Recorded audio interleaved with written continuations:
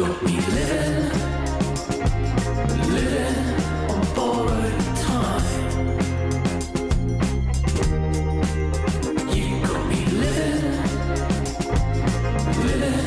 on borrowed time. Hour after hour. That was Borrowed Time, one of the singles released by London-based musician Attawalpa back in 2020.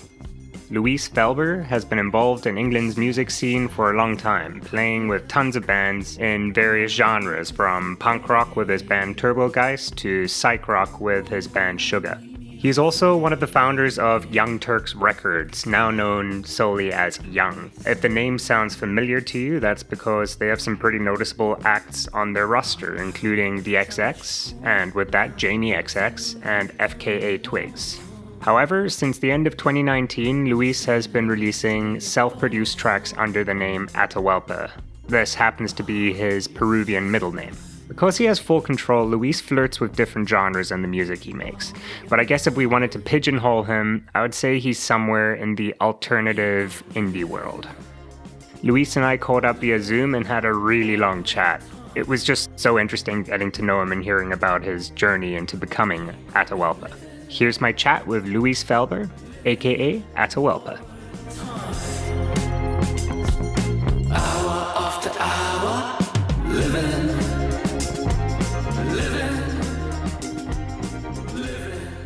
Well, I normally start my interviews by asking everyone how their pandemic's been, but in my research, I have seen that you've been very busy, so I'll kind of ask you questions about your 2020. But I will start with where the name Attawalpa comes from. Okay, Attawalpa is my middle name. Oh, okay. It's on my passport. My whole name is Luis Delfin Attawalpa Saul Felber, and my mum is Peruvian. Mm-hmm. And yeah, Atahualpa is basically the last Inca king before the Spanish invaded in the 1500s. Oh. So he was sort of kind of incredible because he basically, the whole of Peru was invaded by the Spanish, and they kind of took over, and the Incas didn't really have much to fight back with. So Atahualpa basically gave him a bunch of gold, thinking that would make him go away. And when it didn't make them go away, he ran away because he didn't want to rule under Spanish rule. And when they found him, they executed him on the spot. But yeah, like my brother's called Tupac, which is a later king as well. Tupac Amaru, which is what the rapper's named after as well. Tupac's mum was very well read. Yeah. Very cool. But yeah, so I'm named after Atahualpa, and I've been in lots of bands. I don't know how much research you've done, but I know about one of your other bands. I'd love to hear. Yeah, we can go through a brief history. We don't have to. It's not really relevant. But yeah, like it basically took a long time to figure out that was the name. Okay. But it's a weird one because it's like literally staring, one of those things that just stares you in the face the whole time, but you never really see it. Right. So like I went through a lot of changes, and one day I woke up and it seemed really obvious, and then I sort of just worked with that. I feel like a name is really important. It's like, you need to be magnified by it. Yeah, absolutely. I really do like that you gave it some thought. That you'd be surprised how many people I've interviewed and they're just like, it sounded cool, or I don't know, they just don't really have a good reason why. It's hard to find a name that just sounds cool nowadays, right? Because I really wanted something that hadn't been used before, and that I felt drawn to because it's really important. But yeah, I'm very blessed for my heritage, and that's my name. I mean, my name's been Luis Attawalpa on Facebook since 2007. So like I said, it's literally been staring at me. But it's been right there the entire time. It's literally been right there, but I wasn't in the right space emotionally to like see it, I guess. Mm-hmm. Which is cool. Yeah. Okay. I've also been trying to figure out how it is I came across you. It was definitely No Fools, because that had been in my liked songs on Spotify for a while. So I'm guessing it must have just come in Discover Weekly or something like that. Cool. Love that. Gotta love that algorithm. Yeah, absolutely. It must have come across my way a while ago because I believe when I found it, that was the only thing you had out at the time.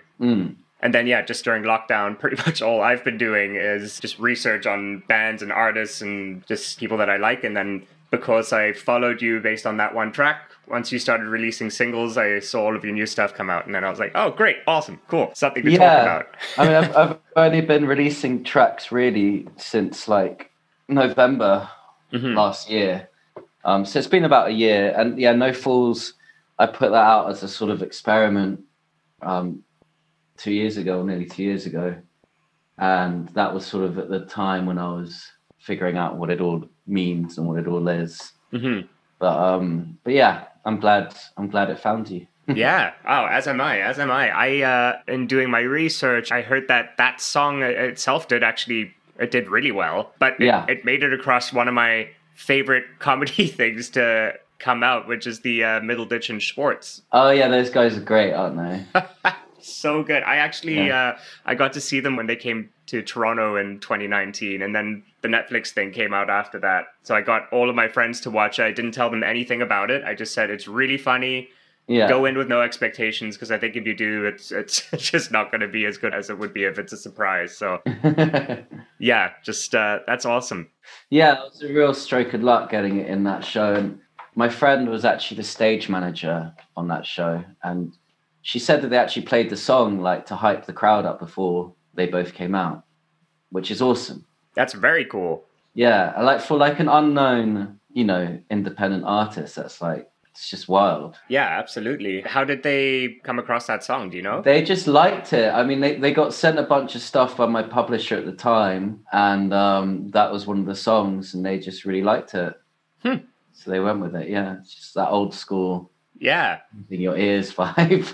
yeah, for sure. It's great how that happens sometimes. I did want to know, the band that you came and performed in Toronto with, what band was that? It was a band called Turbogeist. Turbogeist. Yeah. Okay. It was like I guess we were like a punk band, but influenced mainly by American punk. Okay. We were around for like 4 years, and then I left the band because I realized I didn't really like the music we were making. Oh, okay. So a bit heavier than what you'd been doing. Because the band I do know about is Sugar, which we'll talk about in a little bit. So I was wondering if it was that. Okay, so let's tackle 2020. So do you remember what you were doing when things started going nuts, when lockdown started being put into place and all of that? Yeah, I was building a studio in the basement. So I just moved into a flat, my friend's flat, and I make music with him under the name Nerves, NRVS. Yeah. And we rehearsed there, like before I lived there, and I realized that this basement was like a perfect space to make music in. So we was building that and soundproofing it, and I was bringing my equipment in from storage, and then I just started sort of sinking into it, I guess, when the world started sinking into the idea that we're going to be doing this isolating thing for a while. So it was, in a way, it was really good timing for me, because I was kind of mentally preparing myself to self-isolate and to write a bunch of songs, get a few things off my chest. Okay, so you were already kind of gearing up for self-isolating anyway, and then when it happened, You were just like, great, cool, now I can at least do it without anyone judging me. I don't have any FOMO, I don't have any excuses. Yeah. Because, the things that I had, I didn't really realize were stressful, but they are quite stressful. It's like, I basically put on all the shows. I'm a promoter for all the Attawalpa stuff as well. Okay. And so, I booked the gigs, I booked the band, I booked the venue, I promote it. And I had a few of those, and I was starting to do a few nights at different venues, working with this Cuban band that I know called, or Cuban Bangladeshi band called Lucky Terror. and we're going to do a really mixed night of, I hate the term, but world music and like indie music. Okay. And it was going to be a really cool thing. But like I had a bunch of those booked and a bunch of Attawalpa shows booked as well, because I was planning to put the EP out around April, the first EP, Spells. And yeah, so when that stopped and I didn't have to do that anymore, it was kind of like a weird relief. And I didn't realize that was stressing me out, doing that. So I think when gigs come back, I will be aware of that and maybe get some help with it. Okay. Because it's quite stressful doing everything and, rehearsing the band and stuff, but which is something I have to do, but which I love. But like when you're thinking of like the admin and the sort of technical side, and it's like, it's a bit much. So yeah, when all those gigs got cancelled, it was really sad and unfortunate. But at the same time, I was like, oh, I don't have to sell 200 tickets. I can just focus on, staying in my pajamas and coming up with some new ideas. Right. And yeah, like I think I recorded. I mean, since I've been here, I've come up with 3 new ideas that I'm sort of been putting down slowly. But in that studio, I'm at my mum and dad's in Portsmouth at the moment, because I came down here for Christmas, in my bubble. But yeah, like I think I recorded like 12 songs. Wow. Yeah. So it's kind of like an album, like the second album. I see the first 2 EPs as the first record. Okay. And this is going to be like the second record. And that's 12 songs that are sort of ready to go into a studio now and just add production, like they're written. That's really cool. Yeah, I'm it's like, it's also, so I'm quite new to this. Like I've always been in bands and done music and written songs and been producing for the last 5 years. But I'm new to sort of finding my process, and I always felt that every song was sort of an excuse to find a new process and a new way of writing something, or a new way of seeing it. But I feel like I've kind of discovered more of what that is. I mean, I still don't know what it is, but I feel like I've uncovered it a bit more. Right, you're like one step closer. Yeah, but I don't think you're ever comfortable. Like I think I don't think I'll ever be like, oh, I figured it out. Like I found it. I think it's all about discovering it. It's like self-therapy, you're like... Absolutely. And that's what it feels like. And it feels really good. And it was good to have the time, time sort of paused. It was like a forced reflection. And then it was good to have that space. And also like I reconnected with my friend who I did No Fools with. And he produced the first 2 Jamie T records. I'm not sure if you guys know of that dude out there, but he was quite a big deal here about 10 years ago. And so I basically took these demos and went to his house, and it was really nice. And he had a dog, and it was just like a nice change of scenery and sort of work with someone else. I feel like it's all about collaborating. I love coming up with the idea and bones, and then taking it to someone else and like pushing that idea to make it as good as it possibly can be. Definitely, yeah. I mean, other people will bring stuff that maybe you hadn't considered, and you're like, oh yeah, that sounds really cool, or whatever. Yeah. I know with that, like I'm a filmmaker, so I know collaborations, like it's huge. It's what makes any creative project really go forward. Cool. So tell me a little bit more about Nerves. It was pretty cool in doing my research and then seeing what Nerves was. Very different from what Attawalpa is. Yes. So is it just you and your roommate, or is it a bigger collective? I know there's a bit of anonymity about it, so I don't know how much you can say. It's a collective. At the moment, it's 3 of us, but okay. It's been up to 5. It's like a revolving door. But the main brains is my my flatmate. Okay. And he's a big part of Extinction Rebellion over here. So that's like his main thing is Extinction Rebellion. But the way he expresses himself, and I think you have to find a way to express yourself if you're doing something that's that laboring, like, and no one's giving him any love for Extinction Rebellion anymore. Like people that it's not the time to be causing a ruckus, but he does it anyway because it's in his nature. But yeah, so I think Nerves is like, it's a good release for him, and all the songs are about, sort of a dystopian future and a lot of what ifs. But yeah, like it's really fun making music with him, and originally I started as just playing the drums in that band because I really wanted to play drums. Okay. And then I ended up producing it and now co-writing it. Huh. So like I feel like the sounds developed a lot over the last year. So the stuff we've put out is quite heavy. I mean, well, how would you describe it? Because I when you mix a song and when you know, so when you're editing a film, it's like and someone asks you for the feel of the film, it's like really hard to talk about it because you're on top of it. Right, right, yeah. Can't see it. But yeah, I don't know. I mean, it's definitely heavier than Attawalpa. It's angry.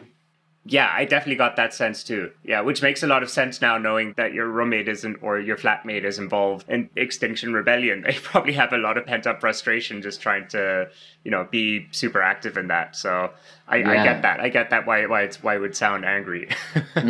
Yeah, man. Like we're putting out the Next Nerve single on the 22nd of January. Okay. The day that Biden gets elected in. Hopefully. Yeah. Yeah, we'll see what that guy does. So you never know. And the song's called "See I Hate to Be Ya," and it's probably like the poppiest song we've done. Yeah, and then we're getting ready for like the next EP, which is 4 songs, and we're kind of developing a film around that. Oh, cool. Which has been like COVID, I mean, what else can you do other than come up with creative ideas and talk to people on Zoom and emails? So yeah, I mean, hopefully that it's quite an ambitious idea. So hopefully we pull it off. I don't want to say too much about it just in case. Okay, all right. It doesn't happen. but that EP will see the light of day in 2021. Though I'm excited. Cool. Yeah. Okay, cool. Some more good music to look forward to. I like that.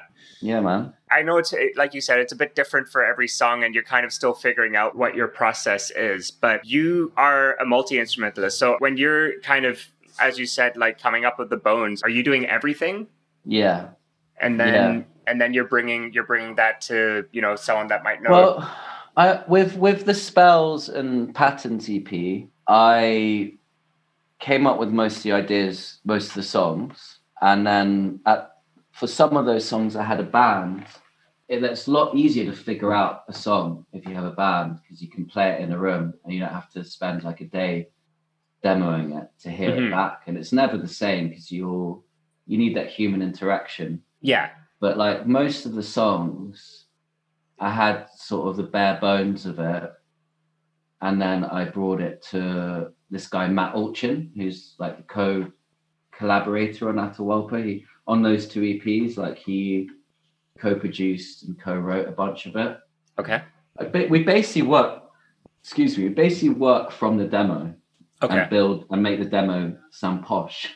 Right. Yeah. That's because like I've tried re-recording songs with budgets in studios, like when I've been with different bands and record deals, and it never really works. I feel like if you have a piece of magic recorded on a demo, why not sort of breathe more life into that rather than scratching it and starting again? Okay, yeah, that makes sense. Yeah, and like I just make sure that all my early demos are done to a click, so it's not like madness to play to like an out of time bass, Right. But yeah, I mean the only instrument that I don't really feel confident enough to play yet is the drums, like in a studio context. So like a guy called Henry Danowski, who's an amazing drummer. He went to Berkeley in Boston. He played drums on all the record, and he's really easy to talk to.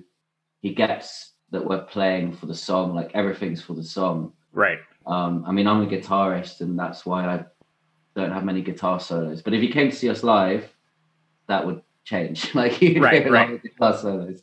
But like I like the records. I always wanted to make music that I wanted to listen to first and foremost, and I wanted the records to sound like the intro to like a HBO show, like The Wire or something. Okay. But like the live show to feel like a punk rock show. Right. Yeah. To feel like Nirvana, But yeah, like you kind of fall down rabbit holes in studios, and like a song like Holiday that's on Spells, like the way we play it live, it works as a 3-piece, but like on record, it's so produced and it's got that weird sort of modulated bass distorted synth thing And when I first heard that, I thought, oh, that's so cool. I want to build the whole song around that, because you get really excited about that one thing. But like in hindsight, I'm like, I don't know, in my head, I wanted that song to sound like Neil Young in the 70s doing On the Beach, collaborating with like Dark Twisted Fantasy, Kanye West, which is like an insane idea. But I'm glad I tried it. But I think like my process has been really backwards compared to most people that make music in my sort of realm or genre. And like, I don't have a big studio or anything, and I'm not in. If I had all the money in the world, I wouldn't do it like Prince. I'd go do it on a more of a Neil Young tip, where I'd get bands in, I'd capture moments. Yeah. But I like the idea of having the song kind of written before I take it anywhere. Okay. Maybe that's me being a control freak or a Gemini or both. But yeah, I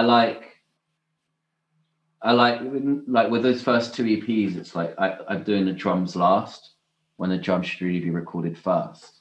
And for my next record, I hope to, manifest some sort of funding where I can be in the studio with a band, Right, do an OK Computer where you just rent a mansion in France with a cool, understanding producer for 3 months. That's the dream. Right, for sure. Because like doing everything, it's just like, I'm not complaining. I mean, it sounds like I'm complaining a little bit, but I've done it now. So like, I still feel like I'm there in the studio making these songs with Matt. But we really we wrote Borrowed Time together about 1.5 years ago. And then after that, it went so well, the way that it got from the demo to what the song is. I said to Matt, like, I've got 9 more songs if you fancy doing more of this. And I gave him most of the money I had in my savings. We just worked for 1 year, but like, I have to understand that he's a producer and he's a musician and he needs to take the money jobs first. So yeah, we're sort of working around that. But during lockdown, we couldn't see each other, so that limitation was kind of amazing. Right. But I kind of, after that year of working with Matt and doing these 2 EPs, I feel like the process could be a bit finessed and made quicker by bringing a band in. And I have like literally just been playing with a band for the last sort of year or 2. And yeah, I feel like we all get each other. Right. It'd be really fun. I think like all my favorite records have, musicians playing. Yeah. Not the same guy doing everything. Unless you're listening to Prince, which I do really. Right. So how many people are in the band when you are performing live? Well, we did like 8 shows over the last break in the lockdowns in London, and some of them were just a 3-piece, and then the other ones were 4. So it's me on guitar and vocals, a girl called Kaylee on drums, who's amazing, and a guy called Diego on bass, and my good friend Adam on keyboards. Okay. And like when we started, we had Matt Orcham played guitar, and Adam, rather than just playing a keyboard, he had like a laptop and all the samples, and right. I called it a dickhead station, which it caught on. It didn't go down very well, but like we were seriously calling it that by the end of that time. And one gig, I remember Adam couldn't make it or something, and we just played it as a 3-piece, and I just had such fun. Like my favorite band probably ever is Nirvana, and I just felt like that freedom of the 3-piece where you can just sort of slow stuff down, and like it's all like you're all one, it's a perfect triad. Yeah. And I think that made me want to make the vibe looser. Okay. Yeah, so now it's basically that, but with Adam on keys, which is great. Cool.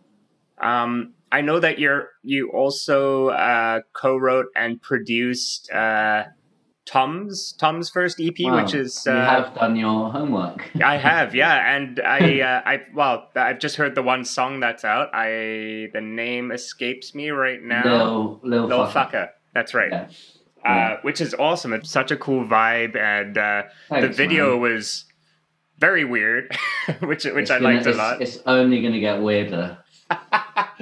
Cool. How did you get hooked up with Tom? How did that come about?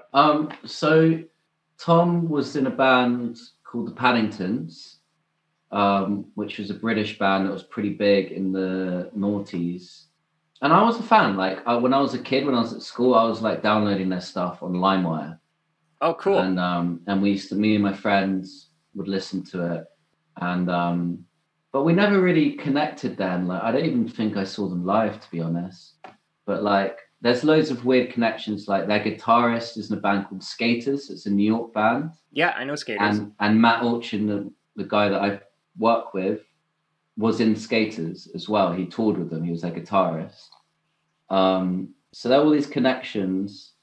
But like the guy that mixed No Fools, Andy Hughes, he was a guy called Kid Harpoon's sound engineer. Kid Harpoon's written stuff for like Harry Styles and like Taylor Swift now. He's like a big sort of pop writer. Okay. Florence the Machine. And I used to play with a guy called Jamie T that would play with Florence and that whole crew of people, and Adele and Kate Nash. And I met Andy through that, I think. And then Andy introduced me to Tom, because Tom wanted to make some songs. And Tom was friends with Kid Harpoon, who's also called Tom, which is very confusing. But it's basically from being in London for over 10 years, you know? Right. And going to enough gigs that you just know who everyone is. Right. And yeah, one day Tom contacted me, and I was like, I mean, I don't know how much you've looked into my background, but I was kind of like I used to drink and stay up all night a lot for about a decade. I did that. And Attawalpa came out of me sobering up and leaning into my reality of who I am. But at this point, I hadn't quite got there yet. So I was in a studio in East London, Stoke Newington, and my studio was underneath this bar, which basically would stay open all night. Okay. And I would work all day and stay in the bar all night. And that's where I met Tom. It's quite, I'm trying to remember, but it's fuzzy. I remember meeting Tom with Andy Hughes, and like I played them a bunch of Nerve stuff actually, because that was like the early days of Nerves. This was like 4 years ago. And then I think me and Tom just got along. I think the thing that hooked me with him was his love for Weezer Blue album and Pinkerton. Okay.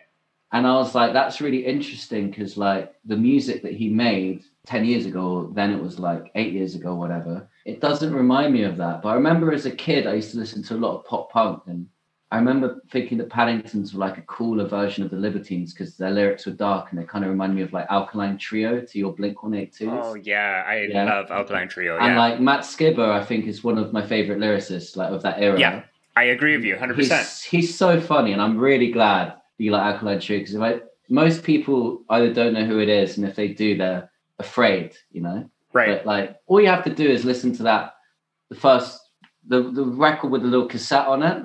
I think that is like some of the lyrics in that. It's just so fucking good. But anyway, Tom reminded me of that sort of vibe. He always did. And then he played me his demos literally like off his phone. And they were like, you know, kind of crappy quality demos, just him playing guitar and sort of mumbling or singing. And he's got a real ability to come up with some cool hooks and some cool melodies, and his chords were like, it kind of reminded me of Pinkerton, and I was like, this could be really cool. And like creatively, I was in a bit of a bullyish mood. Okay. So I'd been in like Turbogeist and Sugar with like one girlfriend and one of my best friends, and I was kind of coming out of that of, you know, being told what to do in a creative situation and going along with it. And, you know, you shouldn't, people always do that in bands, because bands work as like a hierarchy, and it's like it's something that should sort of go along, and no one's going to agree with the thing at the same time. But I was just coming out of that and getting into production. And with Tom's stuff, I would just like throw in a hip hop beat and make the arrangements really weird to just see if he would like be affected by that. Mm-hmm. If he'd be like, no, it should be like this. But he was so cool. He was just like, yeah, like that's awesome. And the more I pushed him, the more it sort of pushed me into places that I just wouldn't have gone. Right. I was kind of bullying myself to make weird shit. Right. And yeah, so we ended up making this EP, and Andy Hughes mixed it, and then he had a kid. She was like 2 at that point, but it kind of fizzled out because he didn't really have a plan. I wasn't going to make the plan for him. I definitely was not organized enough to sort of figure my own shit out, let alone someone else's. So yeah, fast forward to 2020, and I'm going through my hard drive and I find all this Tom stuff, and I just listen to it. I call him up and I'm like, we got to put this out. I've got a label now, distributor, like I'll do it. And, you know, I've already put my Attawalpa stuff out, so I kind of knew what boxes he had to tick to actually get the music in the world. And that's what we did. And now we're releasing the second single off that EP, which is called Honey Brain, on January 13th. Cool. So, and the video for that's going to be pretty wild. Yeah, I've seen some footage of it and it's awesome. Oh, cool. So yeah, I think with that, like Tom's like, it's interesting watching someone else's experience from like not putting music out for 10 years and then doing it. And, you know, the guy's a dad.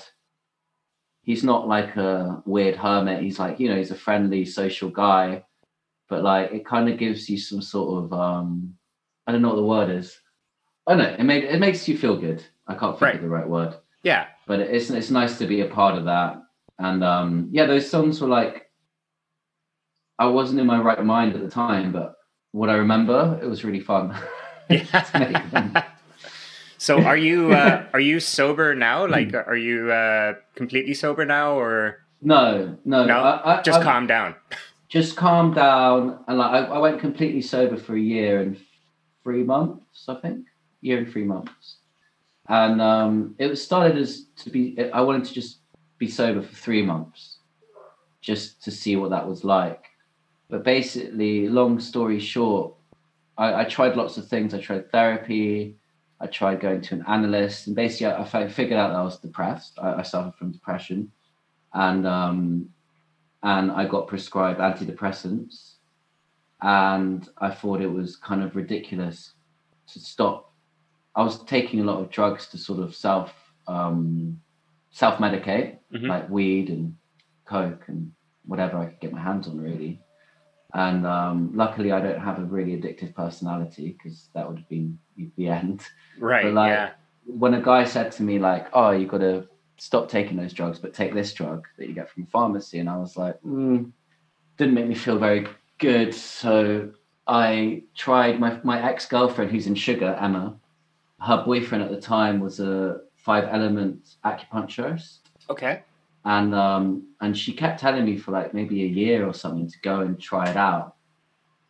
And eventually I heard her and I went, and literally the first session happened, and that was the first day of sobriety for like a year and 3 months. That's amazing. And yeah, I wanted to just like sit, because like, I can't speak for anyone else other than myself, but like I figured out that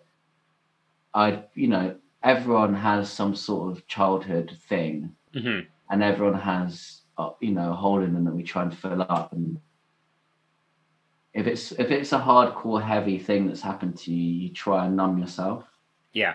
And that's why I think I loved weed from the age of like 14, because it was just like great. But you can't keep that up for very long, and like I basically wanted to lean into that sort of pain for 3 months and just feel like myself, which I never really had, and that turned into over a year.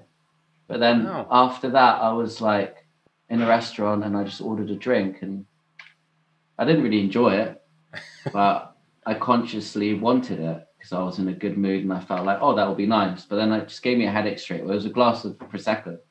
Okay. But since then, like, I have drunk, but I haven't been drinking to get drunk. Okay. Yeah. Yeah. So it's like, I don't think I enjoy that feeling anymore. Right. Which So is I'm great. really- That's such a big step It's huge, and Yeah. like I feel like it's like pressing the refresh button, you know. Yeah. It's like I've learned another language or something, and Yeah, absolutely. you know, like the sort of industry, the touring rock and roll music industry, it sort of puts drinks in your hands and puts spliffs in your mouth, and Hmm.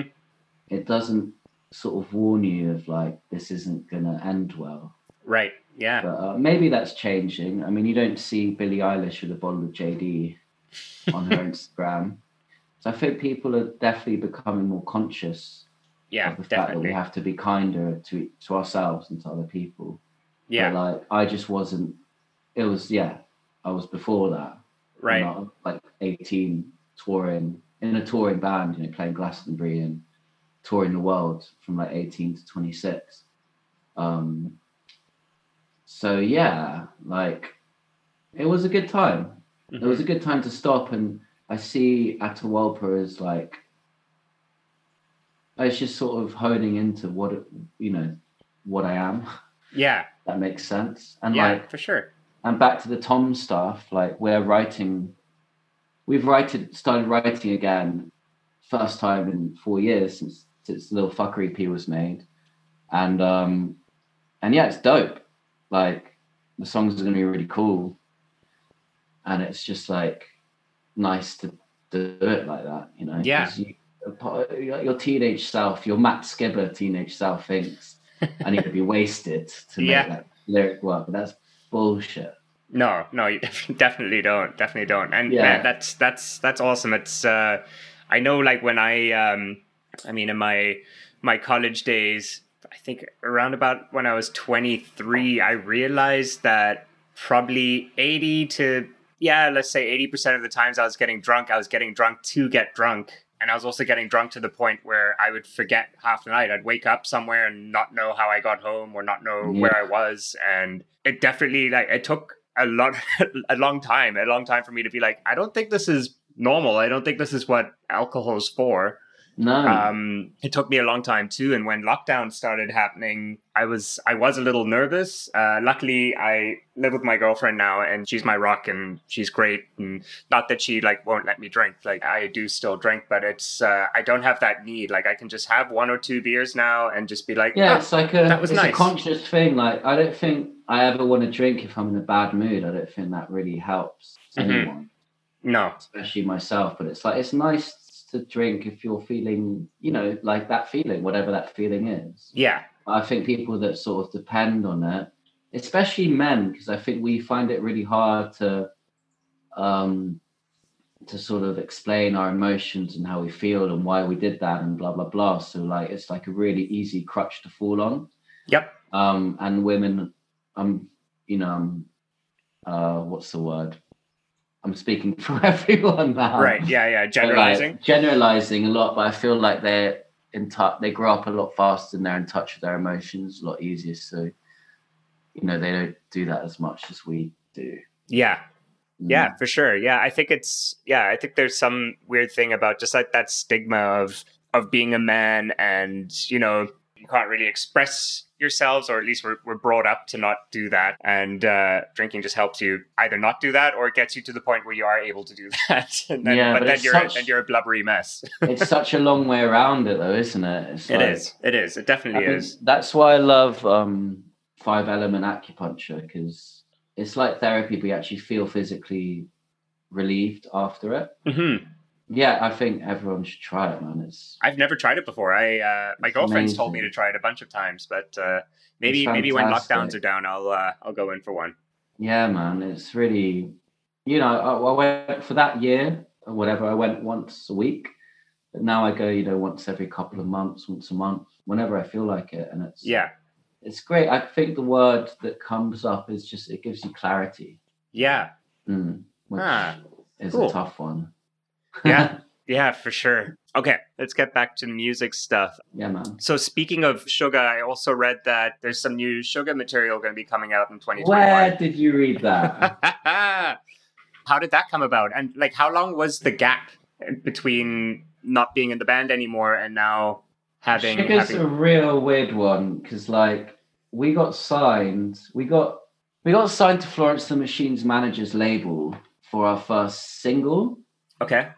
And then we weren't ready for that, you know? Like, we had 2 songs that we put out, but like the days of developing artists had long gone, and we kind of went into like a writing period with this guy Ben who produced and co-wrote No Fools with me, and he was in Jamie T, and we all just went to my mum and dad's house in the country while they were in Peru, and just set up our equipment there for like a year and just recorded and wrote and created loads of stuff, but no one was there to be like, that's the next thing, or right. You know, we just left to our own devices. So it kind of like, not all of us were perfectionists, and none of it ever saw the light of day, except for one song called Stay Wild, which is on a SoundCloud. And I think that's got like over 10,000 views or something. Okay. That's going to be on the album. So yeah, basically we've made an album. We made an album then, but it took the hindsight of like the last 5 years to see that we made an album, if that makes sense. Yep. John Drew from Toronto has mixed a bunch of it and mastered it. And we're just sort of waiting for the right moment to put it out, because Emma, who is the voice of Sugar, she's an aspiring director, and she's gonna make all the visual side of it. Like we filmed a lot of stuff. Like me and Emma were together for 8 years, and we filmed a lot of, you know, our holidays, our time together, and she's sort of got a vision to make that into a few videos, and there's also loads of videos that we filmed that never saw the light of day. So there's a lot of archive stuff. Right. And the songs are there. So it's just like, my job is to sort of schedule it all and give Emma deadlines. But at the moment, Emma is busy editing my next video, because she's directed the next Attawalpa. Oh, cool. Video. Yeah, for a song called Please Take Care. That's the one that you shot in that forest, right? Yeah. Okay. Yeah, how do you know? I think that one you told me on email. Okay, I tell you that in email. Yeah. So that's a really beautiful it's going to look amazing. I mean, the edit will be done by like the end of next month. Cool. So Emma's like, she's been assistant director for like a year now for this guy who's doing my next video called Sebastian Strasser, German director. And yeah, I think she's going to just be making a lot of cool stuff. And I'm very blessed to say that my next single will be the first thing she's made.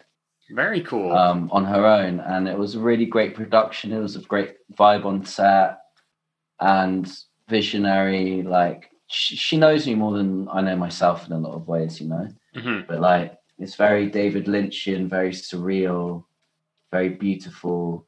Like, all my videos are based in their own world. Like, I never want to do the same thing twice. Right. Same with the song, you know. Like, I felt everything to be in its own sort of space. And like, I always wanted to make a video that was very pure. But it's hard to go pure without being cheesy. Yes. But I think like Emma is going to pull that off. Cool. Yeah. That's exciting. Yeah, and it's a really personal song. Like, I mean, the chorus is "Please take care of yourself." Yeah. Which is like a very important message, I think, especially in this time. Yeah, absolutely. But I originally wrote it. Emma thinks it was about, you know, me writing about myself in a way. But at the time, I was writing about a lot of friends who were doing, you know, horrible drugs, and it didn't look like they were going to get out of that. Right. And it was like me and my friend Delilah, we basically were frustrated with that situation. So classic musicians, to deal with reality, we create our own reality and write a song. Yeah. Yeah. And like the video is like going to have it all come together, because I love that. I love that about videos. It's like you spend so much time on the song and it's never really enough. It's like, I think the video really ties it all in. Mm-hmm. And it's never really finished, like the watering of it, because you're always playing it live, and that's the consistent thing. But I think the video is like the framing of it, you know? Right. Yeah, absolutely. Yeah, I do want to touch on a couple of the videos when we get a bit further into this. Sure. But will But yeah, that? there's Sugar. Were we talking about Sugar? Yeah, we were. Yeah, Yeah, so that's going to happen next year. that's very cool. Is that going to be released on your label or on the Yeah. original one? No, on my label, because the original one doesn't exist anymore. Okay. And she lives in Mexico and has like 2 kids, and I don't think she's doing music, that lady. But no, I mean, my label is basically just a platform where I can distribute music digitally. Mm-hmm. I would love to eventually have a label. I founded a label when I was 17, which is doing really well, called Young Turks. Oh, no way. Yeah. I know Young Turks. Yeah. Oh, cool. Me and Kais Paulson founded that when we were 17, but I'm not anything to do with it now. Okay. Although we're still friends. But I would love to. I've always wanted to do that because I love music, Mm-hmm. and like the way I see it now is I'm in enough projects, I'm writing enough songs that it's fine to put the time into like putting someone's music out. Yeah. Especially if I've written some of it. But like Yeah, eventually for sure. it'd be great to just put stuff out that I haven't written that I just like. And Right. you know, to have some money behind it and some minions like Yeah. printing vinyl in a factory. That'd be sick. Yeah. But like for the sure. moment, it's like just do what I can and, you know, advise people on how to make a cool release, and then I help them put it out in the world. But yeah, that's what it's going to be like with Sugar. And Emma wants to do an album. She's very much like, I want to put a record out, but I don't think people will pay attention to a record. I think we put a record out, but like in single form. Yeah. So put 10 singles out over a year, and then by the end, it's a record. Right. Yeah. That that's seems to sort be of- what is that's how to do it nowadays, for sure. Yeah, that's definitely the model I'm following. Yeah. Yeah. Which is, I find it a little bit sad. I don't know, it's just kind of shows that our attention spans are so short now. That skip button gets hit so quickly anytime people are on Spotify these days. It's So it's extremely sad, but the way I have to build a silver lining around these sad things, Mhm. these sadnesses, and I see it as like we're kind of in the 50s again, when it was all about the 7-inch, right. All about the singles. Yeah. all about the singles, and we're back there, and maybe the album will come back round again. Yeah, for sure. Something that's helped me with it is I started collecting vinyl maybe 4 or 5 years ago. For me, that's the best way to force myself to really sit down and listen to an album front to back. Yeah. Also, Vinyl's just appreciate A side and B side, right? Like it's just such a And the it's- artwork. and the artwork, of course. Yeah, that's Yeah. something I love doing, is just sitting with a vinyl and just reading the lyrics, reading everything I can, everything written on it. Skinning up on the vinyl as well. Yeah, and exactly, things that you wanna exactly. see.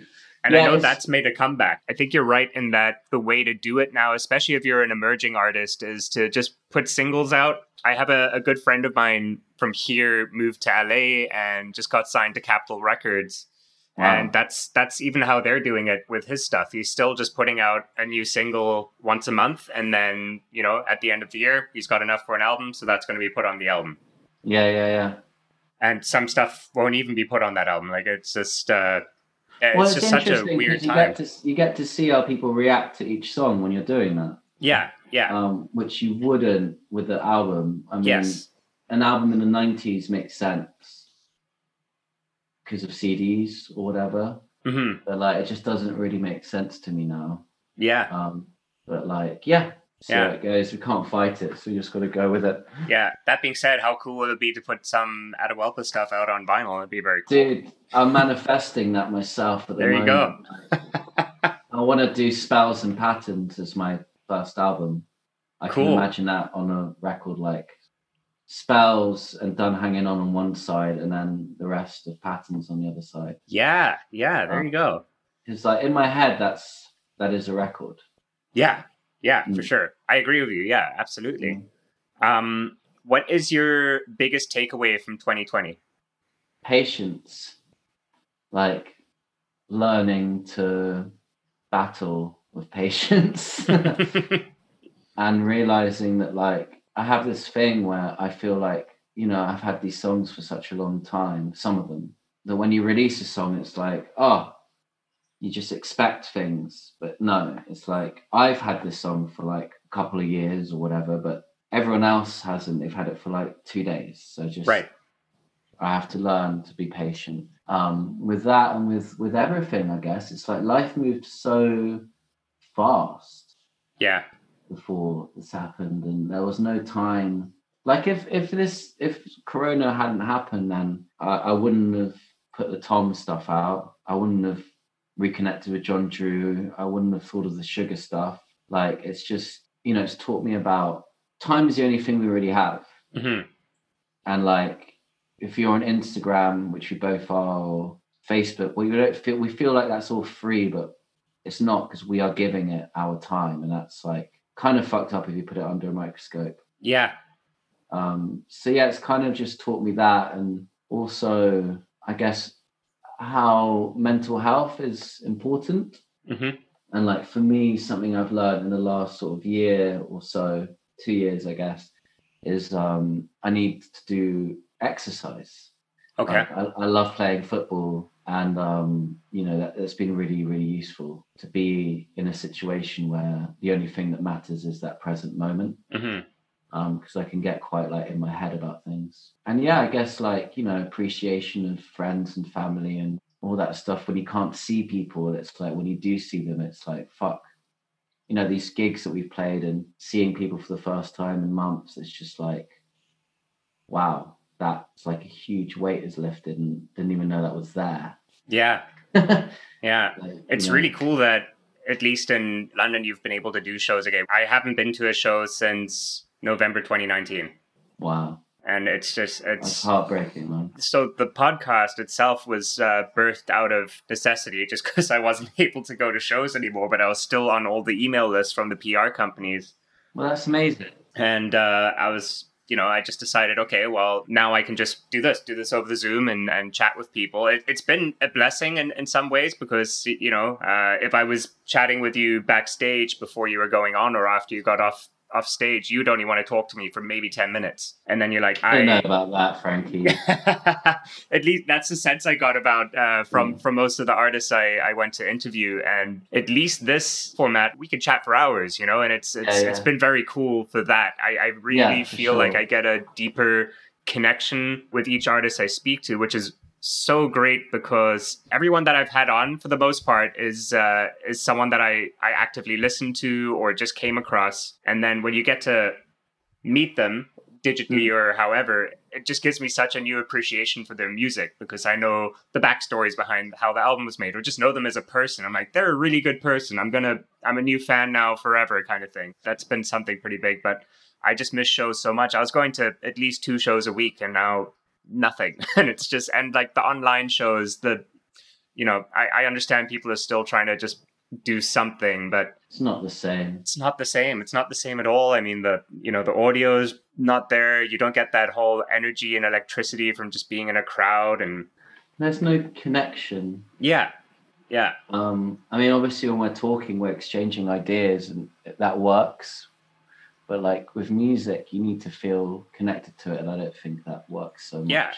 Yeah, absolutely. You need to be in a very, very specific mood to be the watcher, the consumer. Yeah, you get it, and so does the performer. Like, I did a few of those in the first lockdown. It was just like, I know it's a bit like you're just like freaking out about your Wi-Fi connection. Exactly, right. And then also there's something about sitting on your couch watching something versus being in like a smoky, gross bar, sweaty with a bunch of people around. It's just it's too different of an experience. So I'm just really hopeful. Yeah, we have to be, I think. And like I like I said, I promote and do all my shows. That's how Young Turk started. Actually, we started as a club night.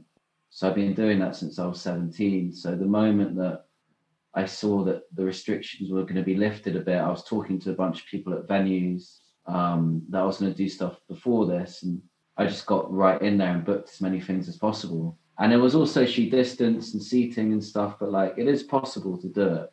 It's just a lot harder. But I feel like things will become, I don't like saying back to normal, but things will become more like they were once there's this vaccine. Right. Yeah. That will Yeah. help. Yeah. Hopefully. And that's looking good, man. But like, I don't know. I feel like there's that patience thing again. Like, I'm quite an impatient person, Yeah. especially if I can't get my way. And I think this is a big, it's a lot of learning going on right now. Yeah. Yeah. But that's great that you got this podcast out of that. It's great to get the best things come out of negative situations. Yeah, absolutely. Absolutely. And yeah, this has definitely like kept me going. I found so much great music. That has been a good thing. And even before all of this, I was the guy in the friend group that always had like every week I'm like, oh, guys, got to listen to this. Now I'm like doing that on the daily pretty much. But I'm sure my friends are pretty bored of me coming to them with new stuff all the time. But anyway, whatever. It is what it is. You make playlists? Is that how you consume? I have a playlist that I haven't put it out publicly, but I think I'm going to start doing that. What I do is I'll collect about 20 songs and I share that with my girlfriend. She works in the music industry too, and she has a really good ear for music, so I'll share that with her. The playlist is called Do You Like Me, and it's like a note that you would pass. The picture is like a note you would pass in school where it's Do you like me, yes, no, maybe.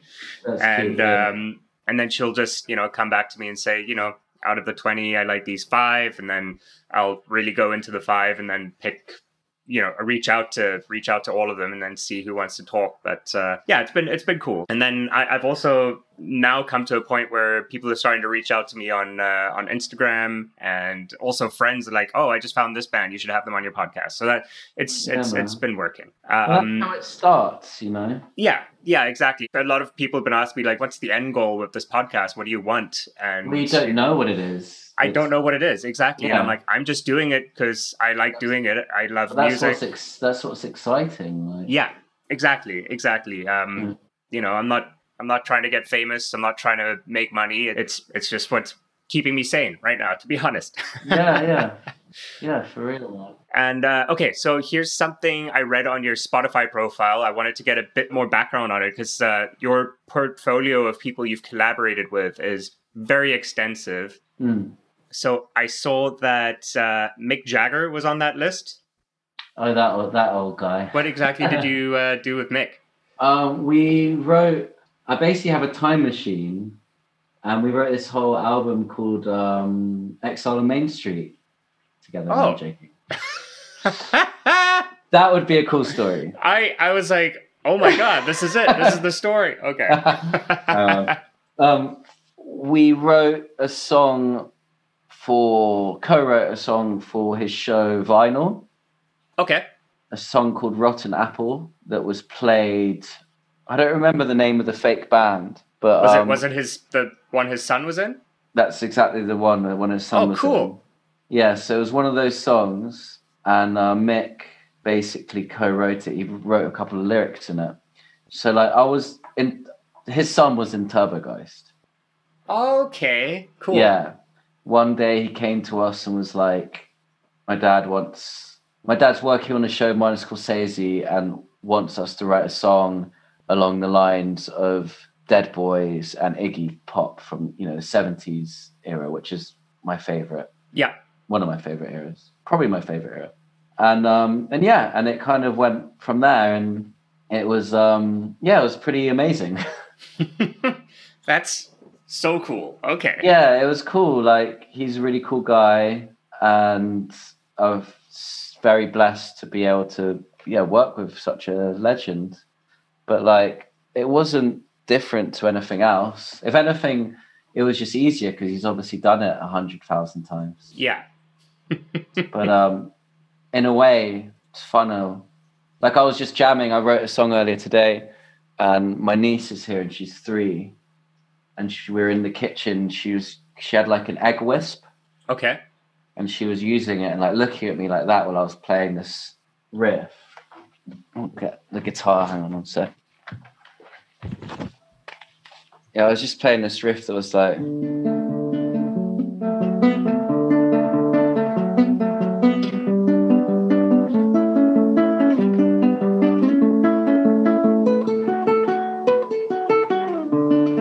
And it just goes round. And she was like having this egg whisk like go, and I was like, she's looking at me like, your drummer would look at you in a band, you know? Right. And she's 3. And I was like, that sounds really cool, Cora. And then she started getting like cheese graters and people were passing her like pans to play with. And she started hitting like my sister gave her a silver spoon to hit like a pan with. And I was like, oh, I don't like that. And everyone's looking at me like, you can't talk to her like she's in your band. And I'm like, yes, I can. But I don't like that. And then she started using her hand, like hitting her hand with it. I was like, I like that. It's a good tone. But she kept going back to the egg whisk. So I was like, that's because it's quite like, I think it's in 3/4 or 6/8, which is kind of like a carousel-y. Yeah, I can hear it in my head right now. Yeah, and it was like, and it was just like, that's so cool. So like, in a way, I'm not saying that my 3-year-old niece is more talented than Mick Jagger, but like in a lot of ways, it's like you never know what you're going to get working with someone that's never done it before. Absolutely, yeah. That's such a sweet little tidbit. I love that. But I think like writing that song with Mick, it helped me with my confidence because I felt like, you know, if you can be involved in something like that, I can work with fucking anyone. Right. Yeah, absolutely. For sure. Because like at that point, I just moved into my studio, which is called Moon Studios, which is, I named it that because it was like a spaceship underneath this old churchyard in Tower Bridge in the south of London by the river. And it's like it was a 1700s crypt. And me and Emma, when we were in Sugar, we moved in there together. And after we broke up, I lived there on my own for 6 months and just started recording and producing. And that's when I left Turbogeist. And it was around that time that we did this vinyl song. And, you know, I did a few overdubs there and sent it back and just forgot about it. And yeah, it was the beginning of my production career, I guess, my producer career. Oh, that's cool. Yeah, and on all the when I wasn't working with other people, that's when I would start writing these songs, which became Attawalpa songs. So it's really just confidence and being able to figure out how to get back into that childlike amazement, which is what Cora has. You know, so naturally. Because like that's the fuck of like when you get older, you tend to act like it's over, but really it's just about honing into that feeling. Yeah, for sure. That's cool. Is she going to be getting a writing credit on the song when it comes out? Of course. That's cool. Tell me about your relationship with Wolf Alice. I'm really proud of that remix. It's cool, isn't it? It's very cool, yeah. Yeah, like it all happened so quickly because I wanted to put that out next year, but they're a well-known band, obviously, so they got their say, you know? Right. They got plans, so I put it out when I put it out, and it still feels really new to me. I mean, that song, Done Hanging On, still feels new to me, so to have a remix of it done so well, and so quickly. It's like I haven't really processed that yet, you know? Right, yeah. But which is a really nice feeling as well. But how do I know Wolf Alice? So I've known them as a band since they started. Sugar've played a few shows with them. But I've known Joel, who did the remix, from when he was like 16, 17. Okay. I must have been like 19, 20 when he started sort of coming to gigs, and we got along straight away. Really, we kind of look similar. Oh yeah, and his mum is so cool, and like we go to like GBH shows. Okay, like his mum's friends with the singer of GBH. I don't know if you know GBH. They're like a band that was on Hellcat Records, Rancid's label, Tim Armstrong's label. Hold on, I'm gonna look them up. I think they're from Birmingham. I do know GBH. Yeah, I think they're from Birmingham. They're like a scuzzy punk band. I was actually, I'm pretty sure I had set an interview set up with someone in the band at some point. It didn't happen in the end, but I know GBH. Probably the singer. Yeah. Like, Joel's mum was friends with these guys, and I think Joel used to go out with the singer's daughter. Like, they were like long-term, like high school sweethearts or whatever. Mm-hmm. And I just remember going to these weird punk shows with like Joel and like his mum, and like Joel's girlfriend's like really sweet. You wouldn't think like her dad's this crazy frontman guy. And he was in a band called Mafia Lights. And I remember when Sugar got signed, I got him one of his first jobs, like working at that label for Maraid. And yeah, we've always sort of scratched each other's backs, you know, and then it was his turn to scratch mine. Okay. No, it didn't really work like that. It was like he always sends me messages like, "Oh, I like that tune," and then I think when I released Borrowed Time, I was like, "Do you want to remix it?" Okay. And he was gonna remix it, and then when he heard Done Hanging On, he was like, "Doesn't it make more sense if I remix that?" And I was like, "Well, I guess so." And he hadn't sent me anything on the Borrowed Time front, so he did the Done Hanging On thing really. He caught the vibe really quickly. Yeah. Because like, I mean, at first I think he said it was like soul waxy. Okay. Like Too Many DJs. Do you know those guys? Yeah. And I didn't really remember. I remember being on the same lineup as them at Benicassim years ago when I was playing with Jamie T, and I don't really remember their music. But then I listened to it and I was like, oh, they got like that Prince snare sound. Like, that's cool. I hope he's done that. And when he said it to me, I was like, oh, it's totally like, just made it really fucking cool. Yeah. And I can't quite put my finger on like, you know, a reference or anything, which makes it even cooler. And then my friend Grain Freeze, aka Ralph, he's done a few of my videos, and he always does our live visuals. Okay. And he's friends with Joel as well from back in the day, and he knew Joel's mum, and he was like, I really want to make a visual out of the animation video, but like make it like some weird sort of 120 minutes MTV throwback thing, something that Joel's mum would think is even cool, you know, like we're all just basically at the end of the day, we're all just trying to impress Joel's mum. She's really cool. And yeah, man, like it worked out really nicely. And yeah, so yeah, I mean, all those guys are really sweet. I love their band. I love how like people weren't really paying attention to guitar music, then they came along, and I think they helped like the next generation sort of appreciate what we like. Yeah, you know? For sure. And yeah, I have big respect to those guys. Cool.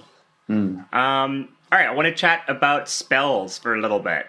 Cool. So 4 songs. We have Borrowed Time, we have Take a Bite, we have Holiday, and Go to the Moon. Yeah, man. How long did you say you'd been sitting on that material for? 340 years. Okay, Holiday is probably the oldest song in that. I wrote that. Okay, I read this book called Innocent When You Dream, which is basically Tom Waits' biography, but Tom Waits never wrote a biography or got someone to write a biography. So it's just interviews in a timeline, chronological order of time. Okay. And he says this thing in like the 80s about recording, and it's about, we were talking about this earlier, it's about the original idea, you know, the catching that lightning in a bottle. Yep. And the more you take it apart, the more you're going to fuck it up. Yeah. So like that's basically what his experience being in the studio is. It's like, don't do too much to it because you might fuck it up or get rid of its beauty. And with Holiday, I think I came up with that in Moon Studios. It was me jamming with Ben on drums, and it was just that the beat basically came from that. And then Ben took that, we demoed something around that. Ben took it away, put that Kanye thing on it because I kept talking about Kanye and Neil Young because like the chords are really like Cowgirl in the Sand. And yeah, basically that happened, and then we just sort of, I put a pin in it and then really wrote it, I guess, 2019. Okay. Like the beginning of 2019. But like in a way, I guess you could say that idea was birthed 4 years ago. Okay. Yeah. Or 3 years ago. So, yeah, I mean, Go to the Moon as well was around that time, but towards the end of my time in that studio. But it was never really finished. But yeah, the idea was born then. Right. So yeah, I guess like those songs spanning 1 to 4 years. Okay. And then the ones that you recorded during COVID, so the 11 songs that you wrote, are you planning to release that in 2021, you think?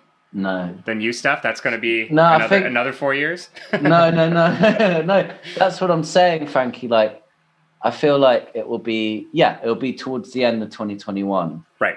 I'll start another EP campaign. Or if I have a label behind me, I'll still put stuff out as singles, but it'll be leading up to the completion of the album, as like a product. Right. But like, I think for 2021, it's about putting the next 3 songs of Patterns out. Yes. I've already put 2 out, Done Hanging On and Killer. Killer's probably the oldest song, 'cause I wrote that with Emma when we were in Sugar, but it just never really worked as a Sugar song, because I wasn't the singer in Sugar, she was, and it just never really worked. Right, me, like singing one song, it looked like, hey, I'm a man, I should sing a song. Right. Do you know that band X, that punk band X? Yep. I always thought that when that dude sang, it's like, fuck off. Like, just let her sing your songs. Like, her voice is so much cooler than yours. Right. Yeah. I know exactly what you mean. Yeah, I felt a bit like that. But Emma helped me write Go to the Moon as well. Like, we wrote the last chorus to it together. But yeah, I mean, those songs really came together. I've had so many demos and little ideas, but those songs really came together like towards the beginning of 2019, towards the end of 2018. Right. Okay. What is your favorite track of Spells? Yeah. It changes, man. But I mean, I keep getting nightmares about Take a Bite. And I keep waking up being like, I'm in the studio about to record it, and I'm about to do it right. Sounds like I can't do anything about it now because it's out, and like that's another thing that I have to teach myself is like letting go. Right. But like when we play that song live, it's just so much fun, and I feel like the recording is very different. Okay. But I think my favorite song, I like all of them. They're all like my children. It's like telling me to pick your favorite child. Pick my favorite child. But I guess that would, if we're being real, that would change every day too. Yeah, absolutely. I've really enjoyed playing Go to the Moon in the last few gigs. Okay. It's just really cool to have those songs like at that level recorded like that. Which is, it's all DIY, you know, no label, anyone paid for it. I did it all myself off my own back. But like, it's nice to have that to work off and be like, okay, let's just feel that, how we're feeling that today. Yeah, for sure. I'll tell you which ones I like. Yeah, that's way better. I mean, you caught me out. You can edit that. Okay. I just spoke about how I can't decide which my favorite song is for like 20 minutes. Totally fine. That's, you know, most people, it normally catches people off guard when I ask them that because they're like, fuck. So it's, you know, totally I am fine. like weirdly, I'm obsessed. Like, I think you have to be weird and obsessed to do this. You know? Yeah, for sure. Yeah, but anyway. Okay, so I absolutely love Borrowed Time. I remember what pulled me into it was that beat with the bells. Once I heard the bells come in, I was like, cool. Holy shit, this is so cool. And then I also really, really liked Holiday a lot. I found that the guitar riff reminded me a lot of Zeppelin's Dire Maker. Okay. I don't really know much Zeppelin. Well, listen to that, just because it's the... What's it called? I think it's called... I don't know if it's pronounced Dire Maker. Dire Maker. Okay, I'll check it out. And actually, I was going to ask you if you'd been listening to a lot of Zeppelin. It's interesting that you aren't that big into them, but just listen to that and tell me what you think. Not to say that it's a ripoff. It's just it sounded to me inspired by that. How is spelling Die Maker? Is that so? It's okay. D''. Yeah, I would have never guessed that. Okay, well, I like that song, and I'll listen to it after this. Yeah. No, I was listening to a lot of Neil Young and Kanye West that time. Weirdly, I love that song "Holiday," man. Yeah, no, it's great. So those two songs I've been playing on repeat like a bunch, getting ready for this. So those are my favorites. I also really, really love Killer, which I know isn't on that. Why did you decide to release the EP and then have these two singles come out after that? Well, they're part of the next EP. Oh, okay. So Spells is out. It's those 4 songs with that Tom Beard picture of me as the king. Mm-hmm. And then Patterns is a 5-song EP. Okay, and that's the next one to come out. Yeah, okay, gotcha. Yeah, but I'm hoping for the first record to be Spells and Pattern. Right. Yeah, like Spells vinyl. Dash or something like that. Like yeah, with a slash on a vinyl, you know. Yeah. Cool. in this order. But I'm glad you're digging those, man. Like, Yeah, no, they're great. They're really, really cool. Like Done Hanging On, I loved the video done for it. That animated video is that shit still blows my mind. so trippy. Who did that? These two dudes. Well, my friend Alexandra, basically, and I sort of orchestrated it. And I love this guy, Alex Jenkins.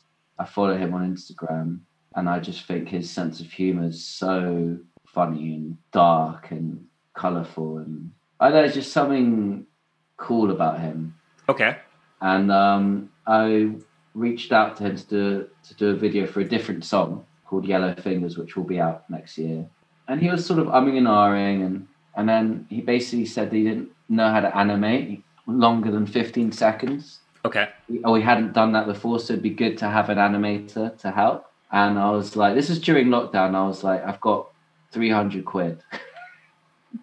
Just like, I don't know, 400 Canadian dollars to put towards this. And basically, my friend Alexandra found a bunch of animators, but one guy, Joe Taylor, who was incredible and very similar, not the same style, but like you could see them in the same world.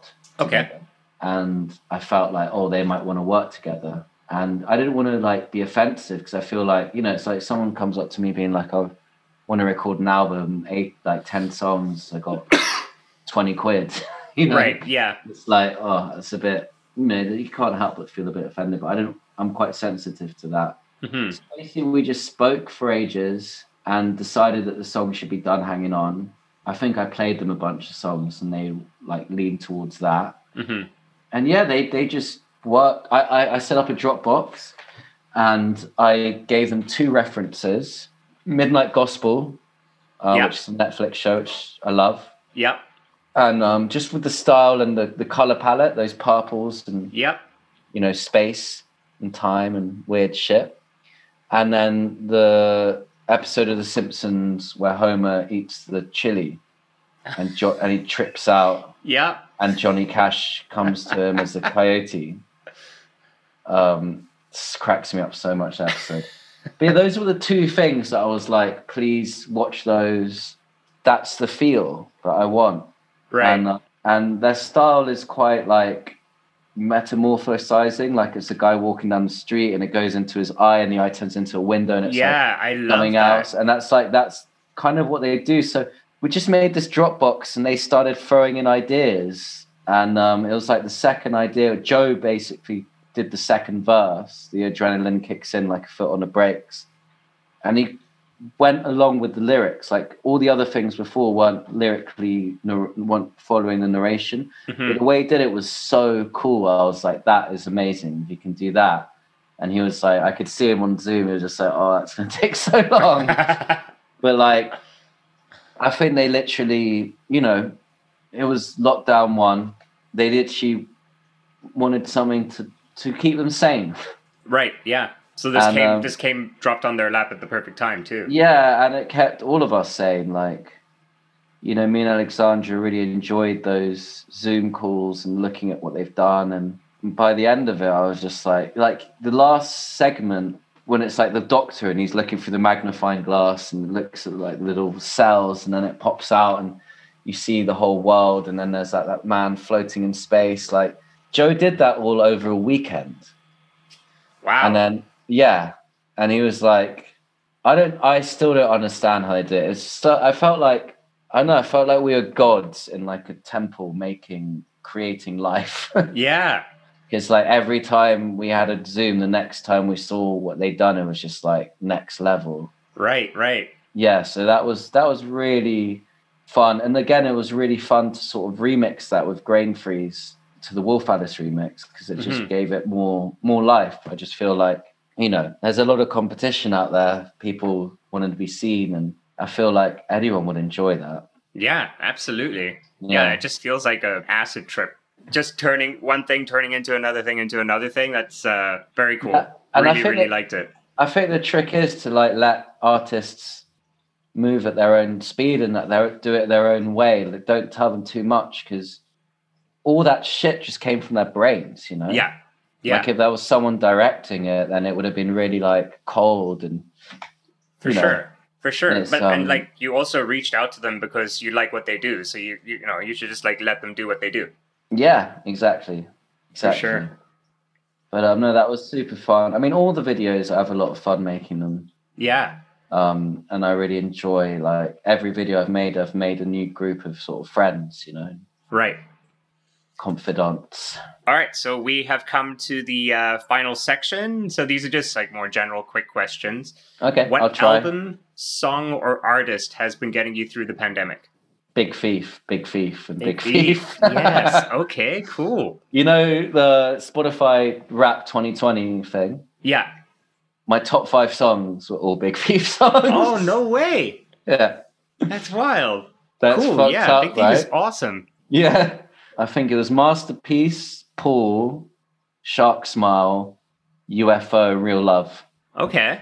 So yeah, big time, Big Thief, and yeah, I can't really think of any other ones. That's the That's only fine. truth one. That's fine. Yeah. It's actually cool that you had like one person that you or one artist that you went to very quickly. So Yeah, and I what never is- really got into them till recently as well. Yeah. So they've been a real, just such a joy. What is the last song you listened to? Not necessarily Big Thief. It could be Big Thief, I guess. But No, I don't think I've listened to Big Thief today. I'll look on the Spotify. Da, da, da, da. Oh, Lowell George, 2 Trains. okay. It's a banger. I'll put it in the chat now. Cool. Yeah, please do. It's like, oh man, this is the sort of music I want to make with a band, because you can't make this music on a computer. Right. Not that I make my music on a computer, but it's like you leave space for the drums, and Right. Yeah. Yeah. this is just like you wouldn't be able to. It's like creating spontaneity, you know. Can't really do that with a computer. I mean, you probably can if you're Aphex Twin, but I'm not Aphex. Okay. Check that tune out, man. It's great. Cool. The Yeah, cover- I have it. cover's I have it great as well. lined up here. Oh, George. Okay, got it. 2 Trains.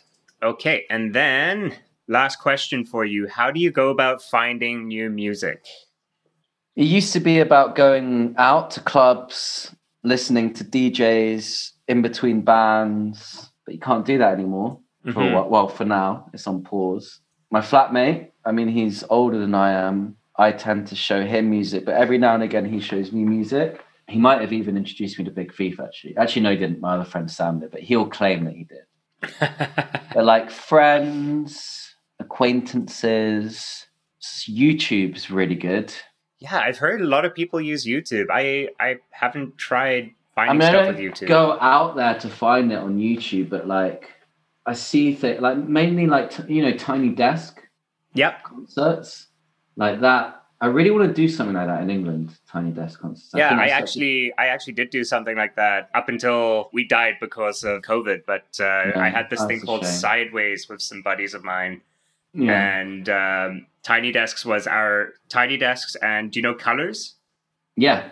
Yeah, so those were the two catalysts for this is, why we want to do something like this. And what we did was we just built a set. We found a very small office and we built a set, had a very cool landlord who was essentially just had this really large event space.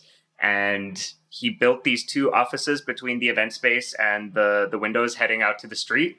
And he just built those offices there because he's a raver kid and he just wanted to throw raves and he needed a That's sound cool. buffer between the event space and the street. Wow, that's cool. So he was totally fine of us having loud bands in and all of that. So yeah, we started this thing called Sideways and we built a set and we just did it for 2 years. So the first year was like an old like Victorian smoking room. And then Yeah. the reason the show is called Sideways is the entire set was like this. So people would be standing on the wall when they're performing. I'll send you a link for that that's right dope. now. Yeah, send me that, please. It took a lot of work, but as long as you're with the right people and people that are just motivated and realize like this isn't nothing there's not gonna be a return on investment right away, you'll be fine. I definitely suggest doing it because we found so many great artists because of that. I've been chatting to someone over here that runs a pizza company. We wanted to start one called Tiny Slice. Okay. Where basically the set is the restaurant and we get the bands to play and feed everyone pizza. And it might happen, who knows? We'll Right. see. Yeah, we'll see. We'll see what happens with COVID. Yeah, that's a great way to sort of find new music. The other one, which is quite, I don't know why I'm a bit grossed out by it, but Spotify algorithms. Mm-hmm. So like my daily mix, I listen to Spotify on average of like 5 to 6 hours a day. Okay.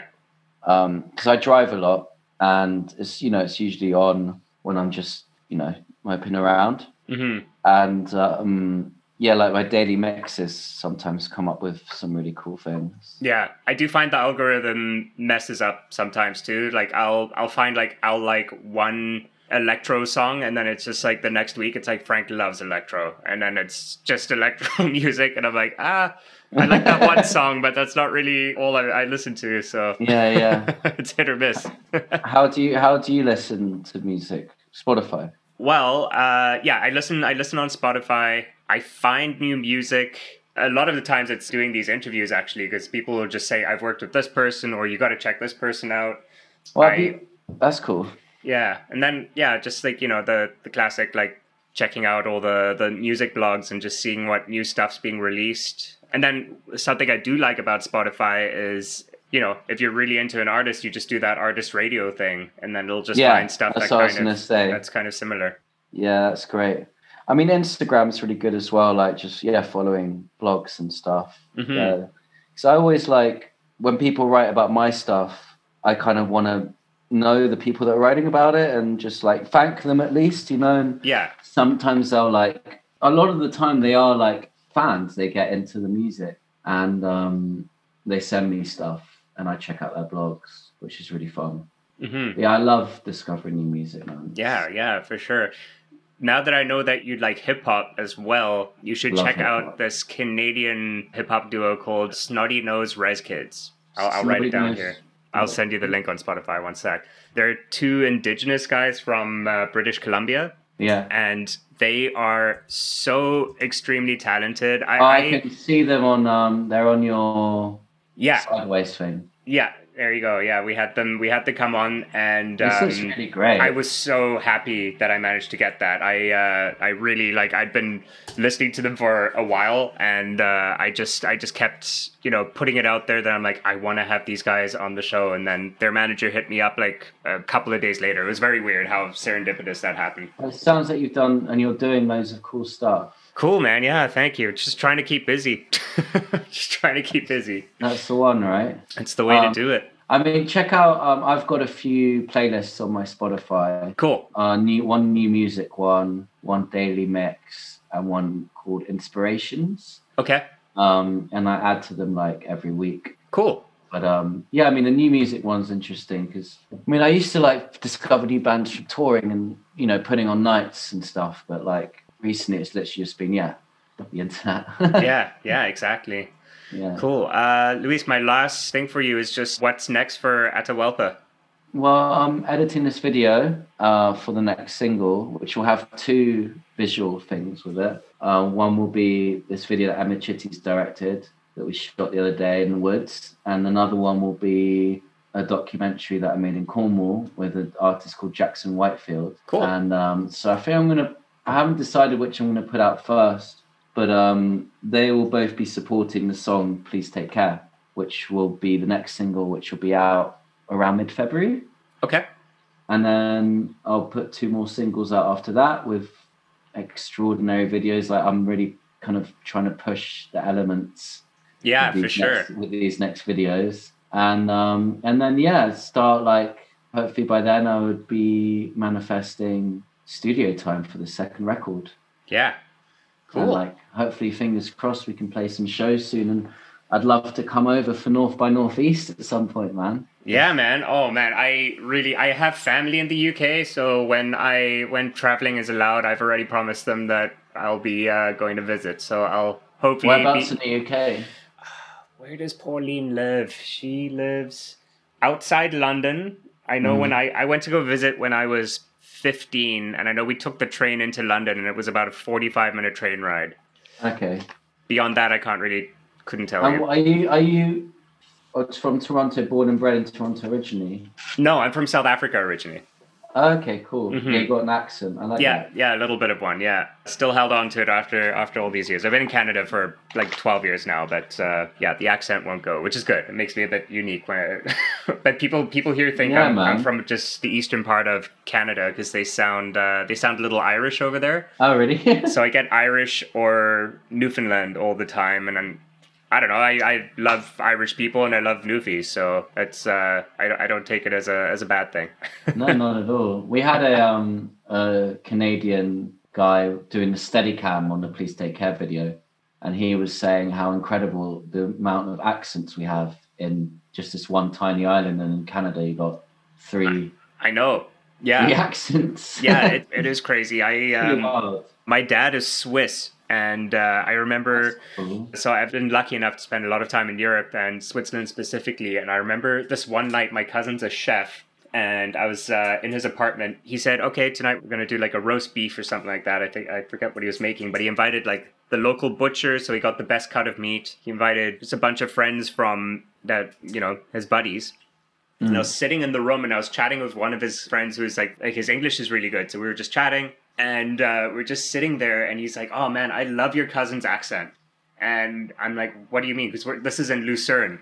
And I was like, "What do you mean? Doesn't he sound like he's from Lucerne? Like this is where he was born and raised?" And he's like, "Actually, no, he's from Emmen, which is 10 minutes up the road."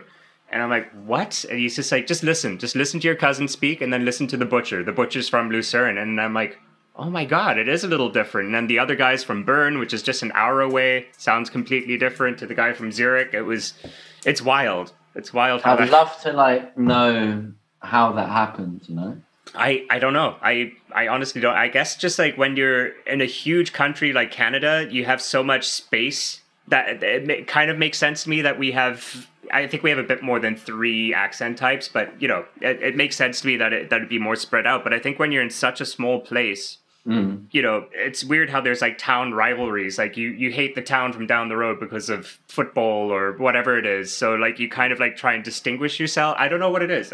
Maybe that's something to do with it. I remember going to school with someone I think she was from Liverpool, and I had the hardest time understanding her. And I was just like, "But you're accent. English. Why can't I understand you? You're English." Yeah, it's so weird. It's a great accent. Yeah, it is. Oh my God, so There's cool. a few different levels to that because you got like the John Lennon Scouser, Yeah, and then you got some accents just harder or stronger that you can't. Yeah, it's hard to understand. right. Like Yeah, to me, she Scottish. sounded like a soccer hooligan. That's Yeah. honestly what. Just like so brash and everything. Yeah. Anyway, Luis, we are done. Amazing, man. Well, it's been a pleasure to chat to you. Yeah, it's been so great. This was so easy, and I'm really looking forward to hearing all the new music and seeing the videos, and hopefully, eventually, being able to see you play live. Yeah, man. I look forward to that. Beautiful. Cool. Thanks, Awesome, man. Have a great night. Thanks You for too, chatting. mate. Thanks a lot. Cheers. Ciao, ciao.